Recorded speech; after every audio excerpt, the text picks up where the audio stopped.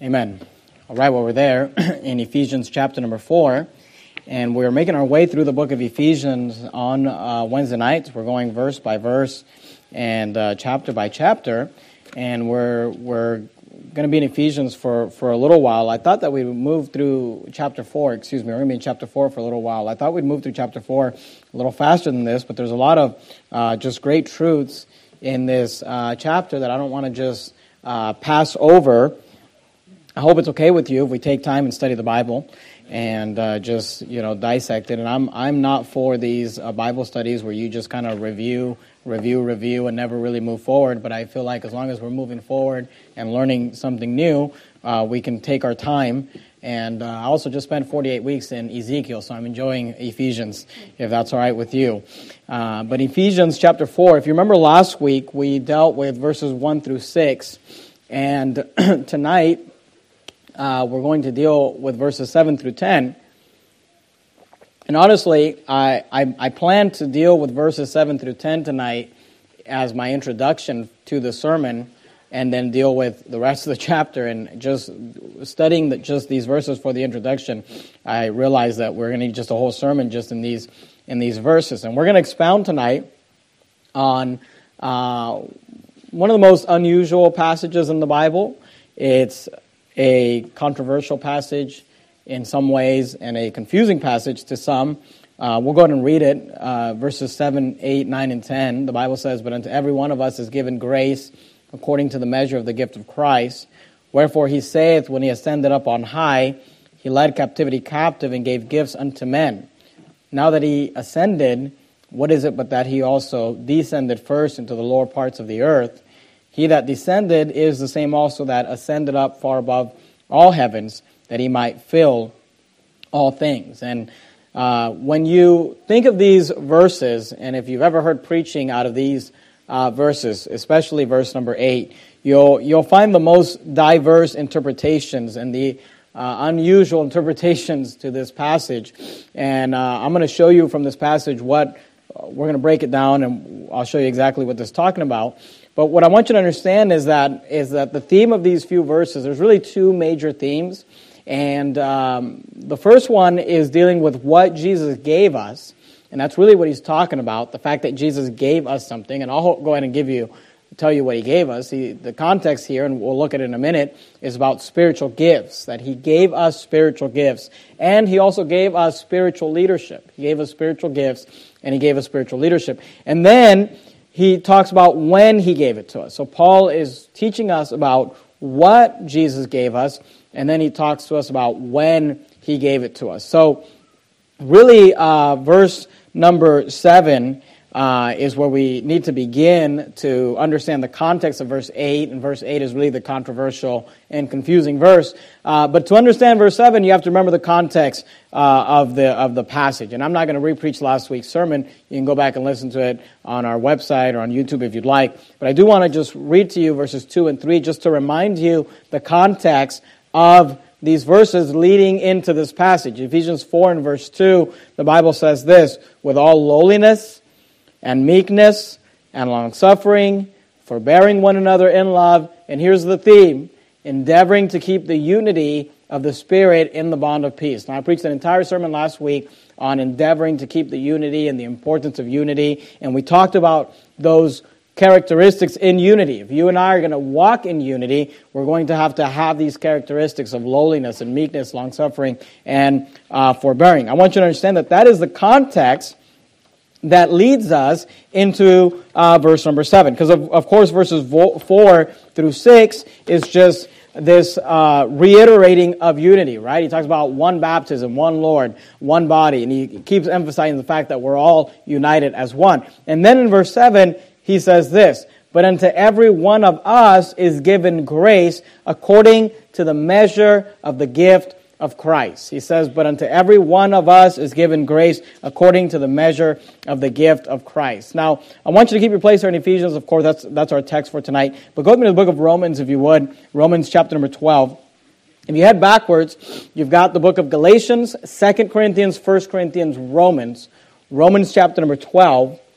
And look at verse number 3. Keep your finger there in Ephesians 4. Of course, we're going to flip back and forth. I'll prove to you, first of all, that these passages are connected and they're referring to the same thing. In Ephesians 4 and verse 7, the Bible says this, "But unto every one of us is given grace." And I want you to notice those words. In fact, if you don't mind underlining in your Bible, I'd encourage you to underline those two words, given grace. But unto every one of us is given grace. And I want you to notice Romans 12 and verse number 3. Romans 12 and verse 3 says this, "For I say, through," notice what he says, "the grace given unto me." So in Ephesians 4:7, he says, "But unto every one of us is given grace." And then in Romans 12:3, he says, "For I say, through the grace given unto me." So I want you to notice he's talking about similar things here. In one, he says, we have been given grace. In another one, he says that grace has been given unto me, Paul would say. Keep your finger there in Romans 12. Go back to Ephesians 4. Look at verse 7. "But unto every one of us is given grace." And then I want you to notice these words, "according to the measure of the gift of Christ." And if you don't mind underlining in your Bible, I'd underline those words, the measure of the gift.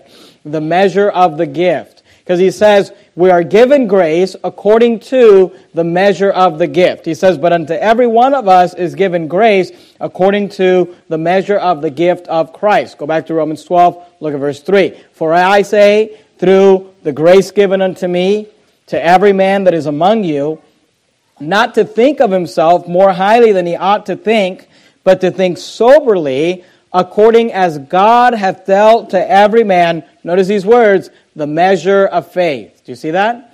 The measure of faith. So we see that these passages are connected because in Ephesians 4:7, he talks about unto us is given grace according to the measure of the gift. In Romans 12:3, he talks about the fact that that grace has been given unto us according to the measure of faith. And the context is this, because this is all about what God is giving us. And the first thing that Paul's alluding to is the fact that God has given us spiritual gifts. Now, I'm not going to preach a sermon on spiritual gifts tonight. I've done that in the past. We've done that a lot. I did it in the Holy Spirit series, and you can look up those things if you like. He outlines them for us here in Romans 12. Notice verse 4.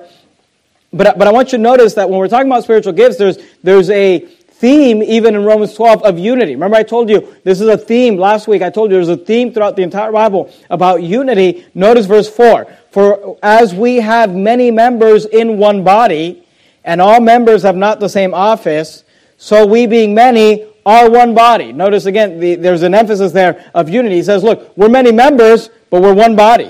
He says, we have different offices and different positions. We have different gifts, he's going to tell us. But we are one body in Christ, and every one members one of another. Verse 6, "Having then gifts differing according to the grace that is given to us." He says, look, we all have gifts.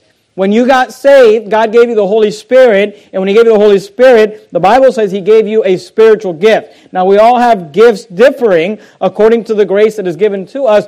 We all bring something unique to the table, just like your body. Your hands do different things than your feet does, and your eyes do, than your ears do, but we all have a purpose. We all have something that God has given us to do. Having then gifts differing according to the grace that is given to us, he says, whether prophesy, let us prophesy according to the proportion of faith. Notice that the gift is connected to your faith.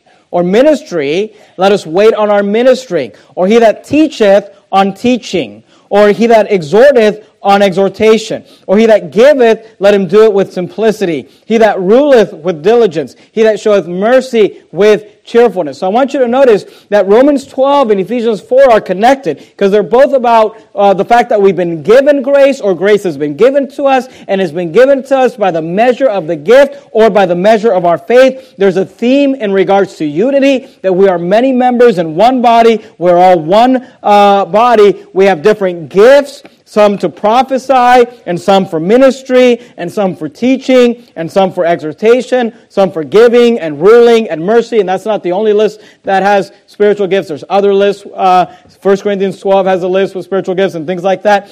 But he's talking about these things, and they say, well, what does this have to do with, for example, last week's sermon or the context? Well, remember, in last week's sermon, we talked about the fact that in order to have unity, we have to maintain lowliness, we need to be meek, we need to be forbearing and long-suffering. Notice what he says in verse number 3 of Romans 12. He says, "For I say, through the grace given unto me, to every man that is among you, not to think of himself," here's the key, "more highly than he ought to think."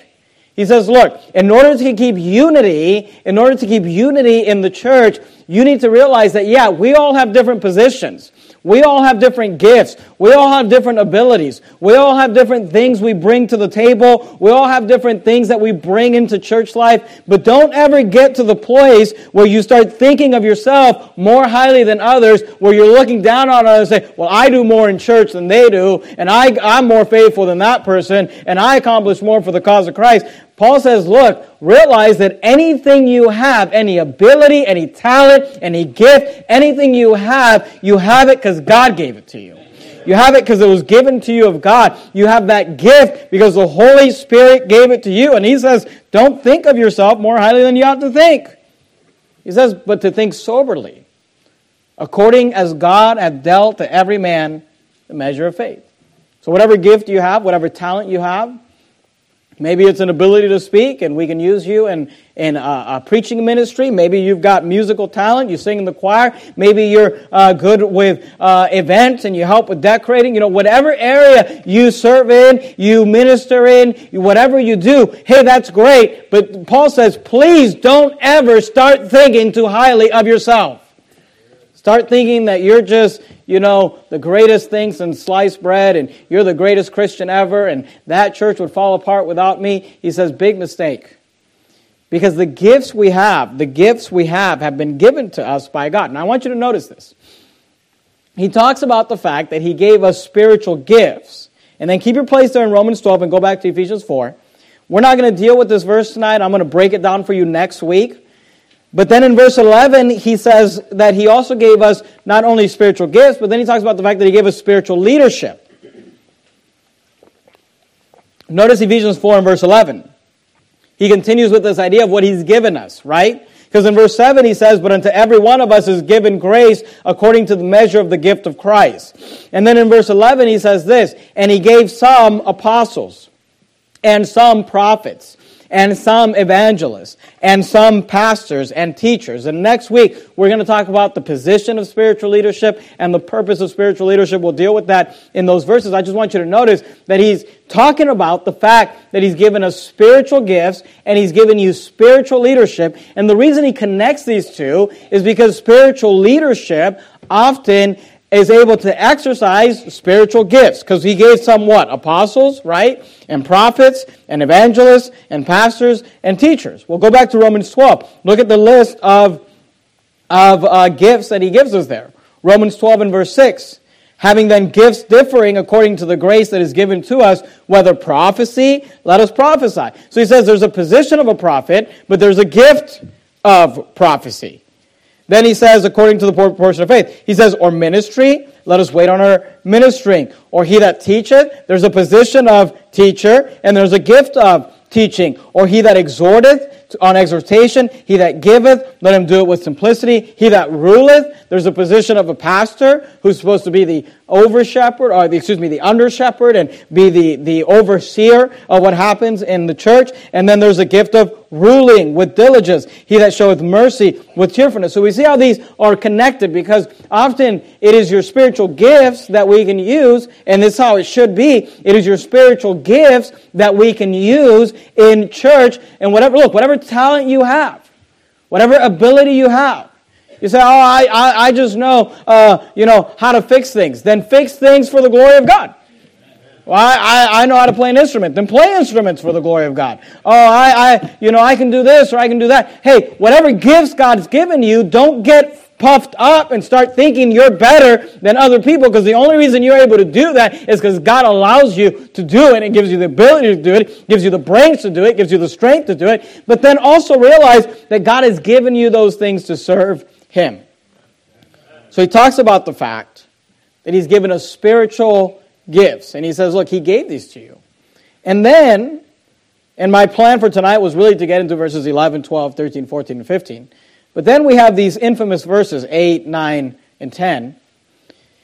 And they seem like they're kind of like Paul just kind of rambles and starts talking about something different. But really, it's all connected because of the fact that he's talking about spiritual gifts. He's talking about what God has given us, spiritual gifts and spiritual leadership. And then he tells us when God gave us those spiritual gifts and spiritual leadership. But when he tells us that, he gives us these verses that open up a whole can of worms, and I want to deal with it tonight. So, and I don't mean that in a negative way according to the Bible. Obviously, Paul didn't do anything wrong by giving us these verses, but many people have taken these verses and tried to twist them and make them say things that they don't say. So go back to Ephesians 4 and look at verse 8. Ephesians chapter 4 and verse 8, the Bible says this, "Wherefore he saith, when he ascended up on high, he led captivity captive and gave gifts unto men." Now, this is a quote from the book of Psalms, and I'd like you to go to Psalms. Keep your finger there in Ephesians. Go to Psalms, if you would. If you open up your Bible just right in the center, you're more than likely in the book of Psalms, Psalm 68. And do me a favor, put a ribbon or a bookmark or something there, because we're going to leave it and we're going to come back to it. We're going to come back to Psalms over and over throughout the sermon for the rest of the sermon, so make sure you can get there. Psalm 68, verse 18. Psalm 68 and verse 18, the Bible says this, "Thou hast ascended on high, thou hast led captivity captive, thou hast received gifts for men, yea, for the rebellious also, that the Lord God might dwell among them." So I want you to notice that we have these verses.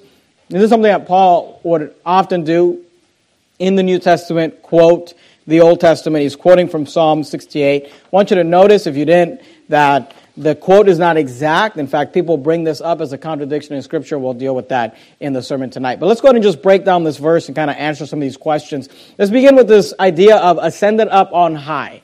Ascended up on high. Go back to Ephesians 4, if you would, and look at verse number 8. Notice what he says. He says, "Wherefore." Now, the word wherefore means as a result of which. He says, as a result of this. He says, "Wherefore he saith, when he ascended up on high, he led captivity captive and gave gifts unto men, now that he ascended." So I want you to notice these words. He talks about the fact that what we receive, these gifts, the spiritual gifts, and even the positions of these spiritual leaders, they were given at a certain time. When were they given? When he ascended up on high. And then in verse 9, he says this, "Now he that ascended was, what is it, but that he also descended first into the lower parts of the earth. He that descended is the same also that ascended up far above all heavens, that he might fill all things." Now, usually when we read these verses, we think of the ascension of Christ, right? Where he ascended up in the clouds. He gave his disciples his last words, and he went up to the clouds. But Paul, he's making a point here that yes, he ascended up on high, but in verse 9 he says, before he ascended, he also descended. And he descended to the lower parts of the earth. Now, what is this referring to and what is this talking about? Go to Ezekiel 31, if you would. Towards the end of the Old Testament, you've got the big major prophets, Isaiah, Jeremiah, Lamentations, Ezekiel. Ezekiel 31.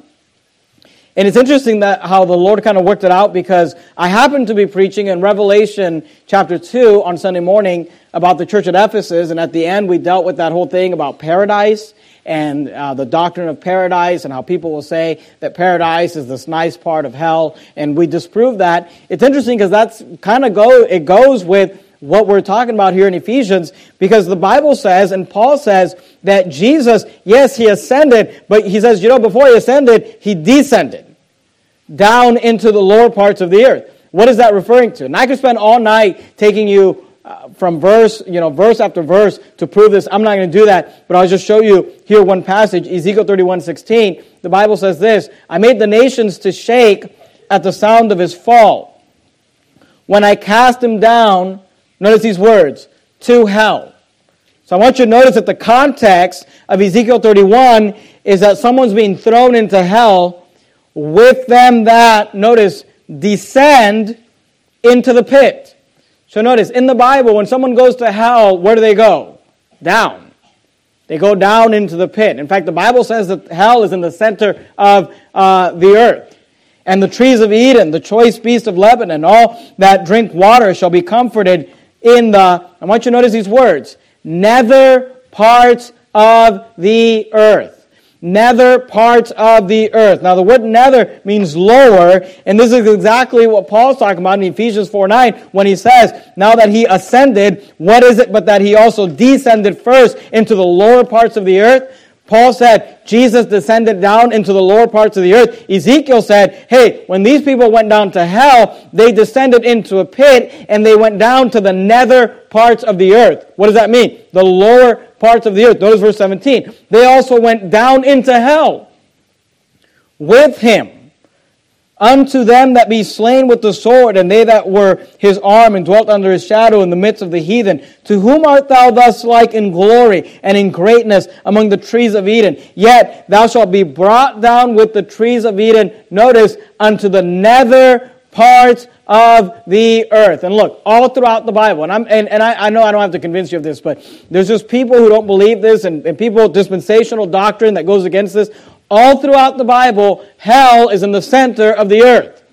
You go down into hell. Korah, the earth opened up and he went down into hell. You go down into the pit. You go down, you descend into the nether parts, into the lower parts of the earth. Now go to Isaiah if you would. Isaiah 53. You're there in Ezekiel, so just head backwards. Past Lamentations, past Jeremiah, into the book of Isaiah, Isaiah 53. And I know I'm asking you to keep your place in a lot of places, and I apologize for that. But, you know, it's Bible study night, so we're supposed to be studying the Bible. Isaiah 53, and then I want you to just keep your place right there and go to Acts chapter 2. Isaiah 53 and verse 10, and then go to Acts chapter number 2. Look, the Bible says Jesus went to hell. The Bible teaches, in fact, we're going to look at it right now. Acts 2:31. Let's look at it. Acts 2:31. Matthew, Mark, Luke, John, Acts. Acts 2:31. The Bible says, he seeing this before spake of the resurrection of Christ. And I want you to notice these words. That his soul was not left in hell. That his soul was not left in hell, neither his flesh did see corruption. Now, if you have one of these modern Bible perversions, not translations, but perversions, your Bible is going to say that his soul went down to Hades. And you know, it's dishonest for them to leave a Greek word there that's translated as hell all throughout the Bible, just because they want to avoid you thinking that Jesus went to hell, because that's what Hades is. The Greek word Hades is used as the word hell throughout the Bible. So they just leave it as this Greek word Hades so that you won't know what the Hades are talking about, because you don't speak Greek.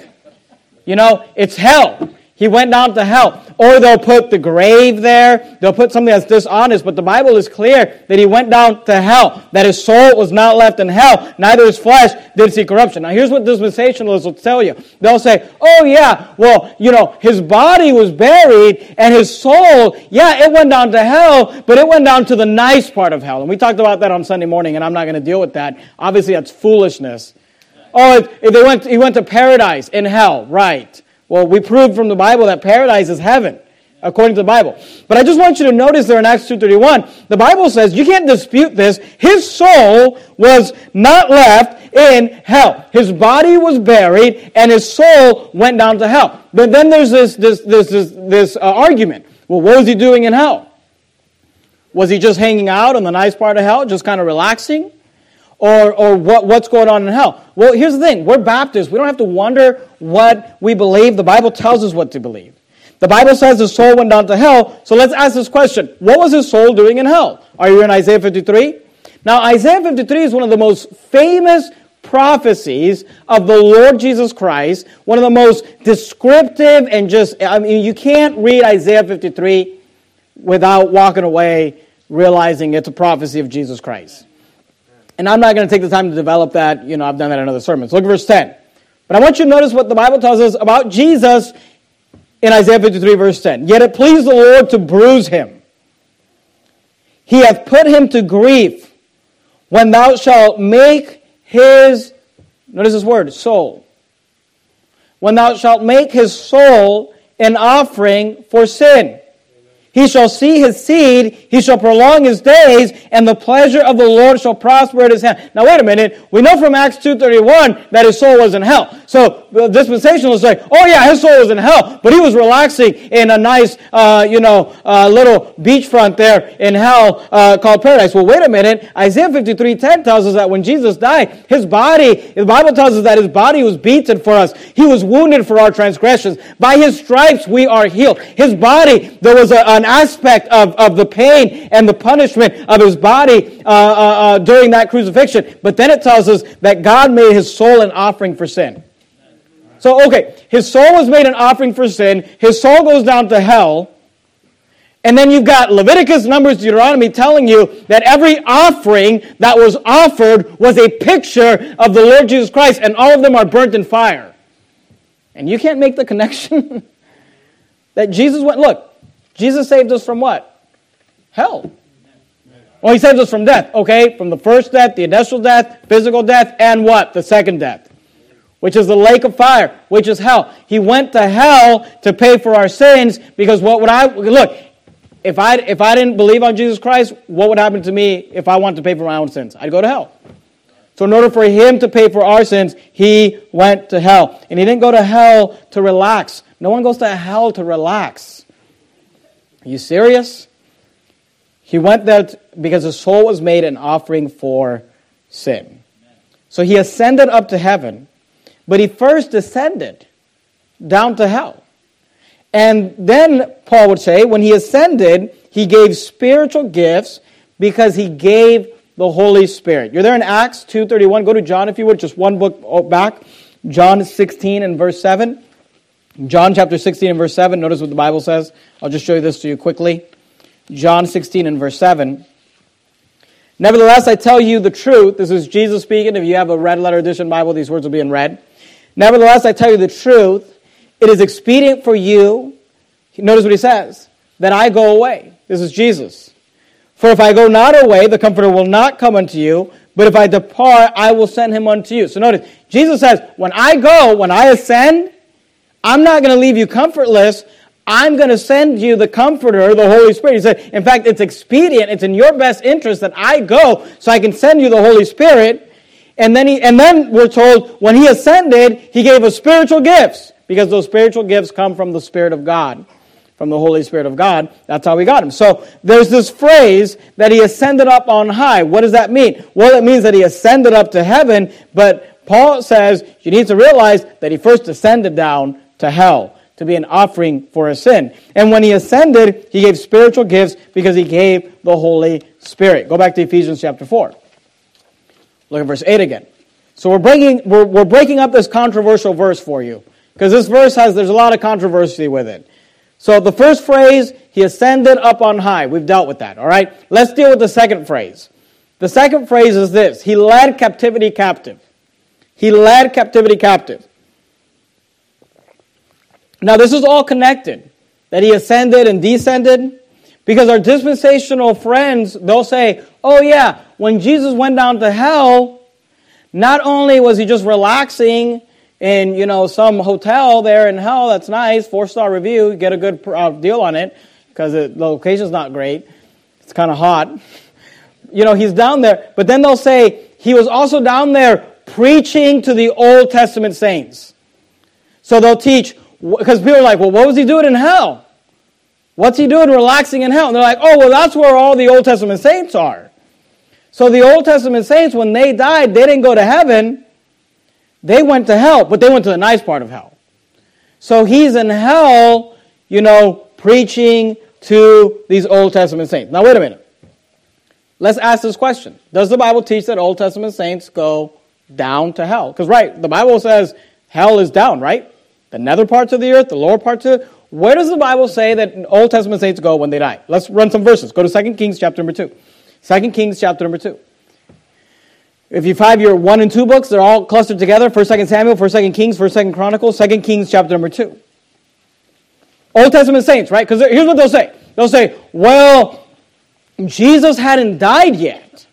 So because Jesus hadn't died, God couldn't let the Old Testament saints into heaven, so he had to put them in a nice part of hell till Jesus died. Then he went down there, he preached the gospel to them, then he brought them out and took them up to heaven. Okay, what does the Bible say? 2 Kings chapter 2, verse 11. And it came to pass, this is about Elijah. Remember, Elijah was caught up. And it came to pass, as they still went on and talked, that behold, there appeared a chariot of fire and horses of fire, and parted them both asunder. That's Elijah and Elisha. And Elijah went down to the pit, to the lower parts of the earth, to wait for Jesus to die. Is that what it says? No, and Elijah went up. And Elijah went up by a whirlwind. Why did he go up? Because he went to heaven, into heaven. And guess where heaven is? Up. Guess where hell is? Down. Where did Old Testament saints go to hell? Well, what about Elijah? Well, except for Elijah. Okay. Go to Ecclesiastes. Ecclesiastes chapter 3. You have Psalms, Proverbs, Ecclesiastes 3. And we could look at a lot of passages about this. I don't have the time to, but I'll just show you a few. Ecclesiastes 3, verse 20. Ecclesiastes 3:20. All go unto one place. All are of the dust, and all turn to dust again. Ecclesiastes 3:21. Who knoweth the spirit of man that goeth upward, and the spirit of beasts that goeth downward to the earth? See, beasts are not, they're just animals. Their spirit just goes down to the earth, just returns to the earth. But the spirit of man, it goes upward to God. And of course, we're talking about saved individuals here. But the Bible, you say, oh, well, no, in the Old Testament, everybody went down. Well, somebody didn't tell Solomon, because he said that the spirit of man goeth upward. Somebody didn't tell Elijah, because he went up by a whirlwind into heaven. So look, in the Old Testament, the saints, whenever they die, they go to heaven. And what kind of foolishness is this to say, oh no, God couldn't let them into heaven because Jesus hadn't died. Oh really? Because the Bible says he's the lamb slain from the foundation of the world. The Bible says that when God makes a promise, it's as good as done. The Bible says that, look, he already planned. Well, aren't we studying Ephesians? He'd already predestinated what was going to happen. Not who would get saved, but the fact that Jesus would come and die for our sins. That was already done. It's as good as done. And look, in the Old Testament, anyone who believed, they didn't know the name of Jesus, they didn't know all the details, but anyone who believed and called upon the Lord, when they died, they went to heaven. And then these people will say, oh no, they're down in hell, and Jesus is preaching the gospel to them. So just get this picture. They're like, Jesus dies. You know, pretend we're in a Ruckmanite Bible college right now. We're in Bible doctrines class at a Ruckmanite Bible college, and they're teaching us the doctrine of paradise. And it's like, okay, and we just heard it for the first time. And we're like, explain this to us. And they're like, okay, here's the thing. When Jesus died, he went to hell, but no, not the bad part, the nice part. There's a nice part of hell. Oh yeah, there's a nice part of hell. Why is there a nice part of hell? Well, that's where all the Old Testament saints are. Oh really? I thought all the Old Testament saints went up. No, they went down to hell. Jesus hadn't died yet. It's complicated. And then they'll tell you, and Jesus went down there and he preached to them. And he got them saved. So you ask the question, where does the Bible say that? And they'll say Ephesians 4. Turn in your Bibles. Look at verse 8. He led captivity captive. Now, I don't know about you, but I'm sorry, where's the part about the Old Testament saints in hell, and there's a nice part of hell, and Jesus, what? He led captivity captive. Look, if you believe that, you're putting a lot into those few words. He led captivity captive. You got out of he led captivity captive. Millions and billions of Old Testament saints are in a compartment called paradise and hell. Jesus went down there, preached the gospel to them, brought them all out. You got that out of that phrase? You didn't get that out of that phrase. You know what you got that out of? Commentaries. You know what you got that out of? Books. You know what you got that out of? Schofield and Darby and teachers that are teaching the doctrines of men. Because there's no way that you would have read that verse. Oh, so there's other verses. Yeah, we've seen them. They say that he went and preached in the prisons. You wouldn't have read that and thought, hell, Old Testament saints, center of the earth, there's a paradise and hell. You wouldn't have got that from just reading the Bible. So you're putting a lot into those phrases, he led captivity captive, and that's just your proof. The doctrine of paradise. It's right there. I mean, don't you see it? He led captivity captive. Look, we need to allow the Bible to define itself. We need to allow the Bible to be its own dictionary and tell us. So when we ask the question, what does that phrase mean? He led captivity captive. What does that mean? Then we just allow the Bible to tell us what it means. So here's the thing. It's not that hard. There's only 2 other places in the entire Bible that has that phrase. Let's look at them quickly. Go to Psalm 68, verse 18. Psalm 68, verse 18. Now in Psalm 68 and verse 18, and I'm not going to take the time to read the whole chapter. You can read it. It's a whole story of God coming down and fighting for his people. God awakes and he goes to fight and he goes into battle for his people. And in Psalm 68 and verse 18, the Bible says this, Thou hast ascended on high, thou hast led captivity captive. Thou hast received gifts for men, yea, for the rebellious also, that the Lord God might dwell among them. And here's what Psalm 68 is about. You can read it if you'd like. It's this idea that the children of Israel were captive. God came and fought for them, and then they were able to turn the tables, and now they became the captors of their captors. They are leading captive those who led them captive. Now you say, I don't know, Psalm 68, I'm not too familiar with that story. Okay, let's look at the other place where this is mentioned, Judges chapter 5. Judges chapter 5, look at verse 12. Genesis, Exodus, Leviticus, Numbers, Deuteronomy, Joshua, Judges. Judges chapter 5. Judges 5 is basically just kind of reiterating the story of Deborah. Remember the one female judge, Deborah, and Barak, her partner that was afraid to go, so God had to send a woman. Judges 5:12, notice what the Bible says. Awake, awake, Deborah, awake, awake, utter a song, arise, Barak, and notice, lead thy captivity captive, thou son of Abinoam. So notice, here we're told that this is what Deborah did. This is what they did in the book of Judges. They led their captivity captive. What does that mean? Well, what happens in the story? They're being held captive. They're being held under tribute. They're under the authority of the enemy. And then Deborah and Barak, or Barak, however you want to pronounce it, comes along and they are able to set them free. And then they turn the tables on them. And now they're leading their captivity captive. Now they've captured those who had them captured. And that's what the phrase is talking about. Look, when you read it in Psalm 68 and when you read it in Judges 5, it's clear that that's what it's talking about. And if you just look at the wording, doesn't that make sense? Lead captivity captive? Like, who was keeping you in captivity? Now you're going to keep them in captivity? Now you say, well, what does that have to do with Jesus? What does that have to do with Jesus, leading captivity captive? Go to Revelation chapter 1. Well, it goes back to this idea. What was Jesus doing in hell? Was he just relaxing there? Just having a good time? The Bible says that his soul went down to hell. And the Bible says that his soul was made an offering for sin. And Jesus was held captive in hell. And he was tortured in hell.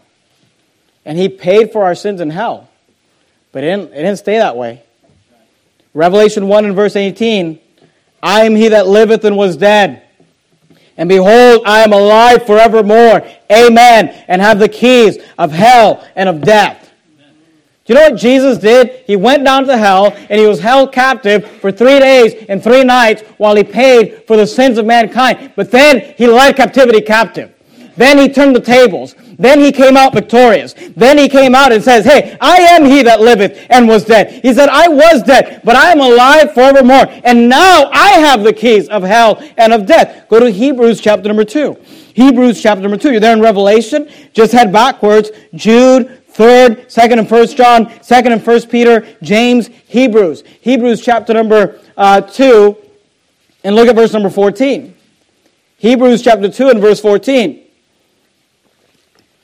Hebrews 2:14, for as much then as the children are partakers of flesh and blood, he also himself likewise took part of the same. He says, look, because you and I are human, because we're flesh and blood, Jesus also partook in flesh and blood. He became a human. Why? That through death, he might destroy him that had the power of death. So what is he talking about? that through his death he might destroy him that has the power of death. You say, who is that? Notice what he says. That is the devil. Look, what happened? What happened when Jesus died? When he was crucified? When he was buried? I remember Jesus said, the disciples wanted to fight. They wanted to get Jesus and free him. And he said, no, this is their hour and the power of darkness. Look, at the cross, we lost. I mean, that's what it looked like. Jesus died. The devil won. Evil won. Sin won. Death won. He went on to hell. I mean, think about the fact that the devil and his devils and his demons, they thought, for 3 days, they thought, we got him. We beat him. We killed the Son of God, the Son of glory. And 3 days later, he turned captivity captive. 3 days later, he turned the tables and he came out victorious, and he has the keys of hell and death, and he destroyed him that had the power of death, that is the devil. And look, this is what we sing about. Some of you ought to get, I know it's a Wednesday night, but you ought to get excited about this. I mean, we sing about this in our song. I wrote down some common songs that teach this doctrine. Low in the grave he lay, Jesus my Savior. Waiting the coming day, Jesus my Lord. Vainly they watch his bed, Jesus my Savior. Vainly they seal the dead, Jesus my Lord. Death cannot keep his prey, Jesus my Savior. He tore the bars away, Jesus my Lord. Up from the grave, he arose. Look, he went down to hell. They captured him. They beat him. They tortured him. But then he led captivity captive. That's what that verse is about. The fact that he ascended, but look, in order to ascend, he had to first descend. And he descended down to hell to pay for our sins. But then he turned the tables. One day when heaven was filled with his praises, one day when sin was as black as could be, Jesus came forth to be born of a virgin, dwelt amongst men, my example is he. One day they led him up Calvary's mountain. One day they nailed him to die on a tree, suffering anguish, despised and rejected, bearing our sins, my Redeemer is he. One day the grave could conceal him no longer. One day the stone rolled away from the door. Then he arose over death. He had conquered. Now is ascended, my Lord, evermore. This verse is not about Jesus hanging out somewhere, just kind of relaxing for 3 days, okay guys, let's go. Led captivity captive is about the fact that he had been defeated. Or at least that's how it looked like. He had been beaten.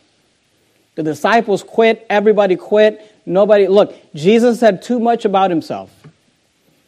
Jesus said too much about himself and who he was. When he died, there was no keep the dream alive. There was no keep the story going. Sometimes when people die, it kind of helps the movement of different individuals. With Jesus, this was not the case because he said too much of himself. He said, I am the life, and then he died. He said, I am the resurrection, and then they buried him. He said, I'm the Son of God, and then they killed him. But 3 days later, he led captivity captive. 3 days later, he turned the tables, and he destroyed him that had the power of death, that is the devil. He came out with the keys of hell and of death. Go back to Ephesians 4. Look at verse number 8. Ephesians 4 and verse 8. The Bible says this, wherefore he saith,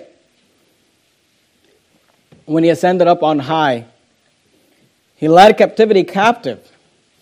And then the Bible says this, and gave gifts unto men. Now I want to deal with this real quickly because here people will say there's a contradiction in the Bible. I just want to explain it to you real quickly. Psalm 68 and verse 18, the Bible says this, thou hast ascended on high, thou hast led captivity captive, thou hast received gifts for men. And see, in Psalm 68:18 it says, thou hast received gifts for men. And in Ephesians 4:8 it says, and gave gifts unto men. And people will say, see, this is a contradiction in the Bible. But look, if you look at the wording, and if you look at it, it makes logical sense what's being said here. Because in one, we're told that he received gifts for men. He received gifts to give to men. And then Paul quotes it as, gave gifts unto men. Because he received, people say, and one he gave gifts, another one he received gifts. Yeah, but it says he received gifts for men. He received them to give them to us. He received all the spiritual gifts and the Holy Spirit and all. He got the Comforter so he could send them down to us. People I try to act like there's a big contradiction here, but look, there's no contradiction. He received gifts for men to give unto men.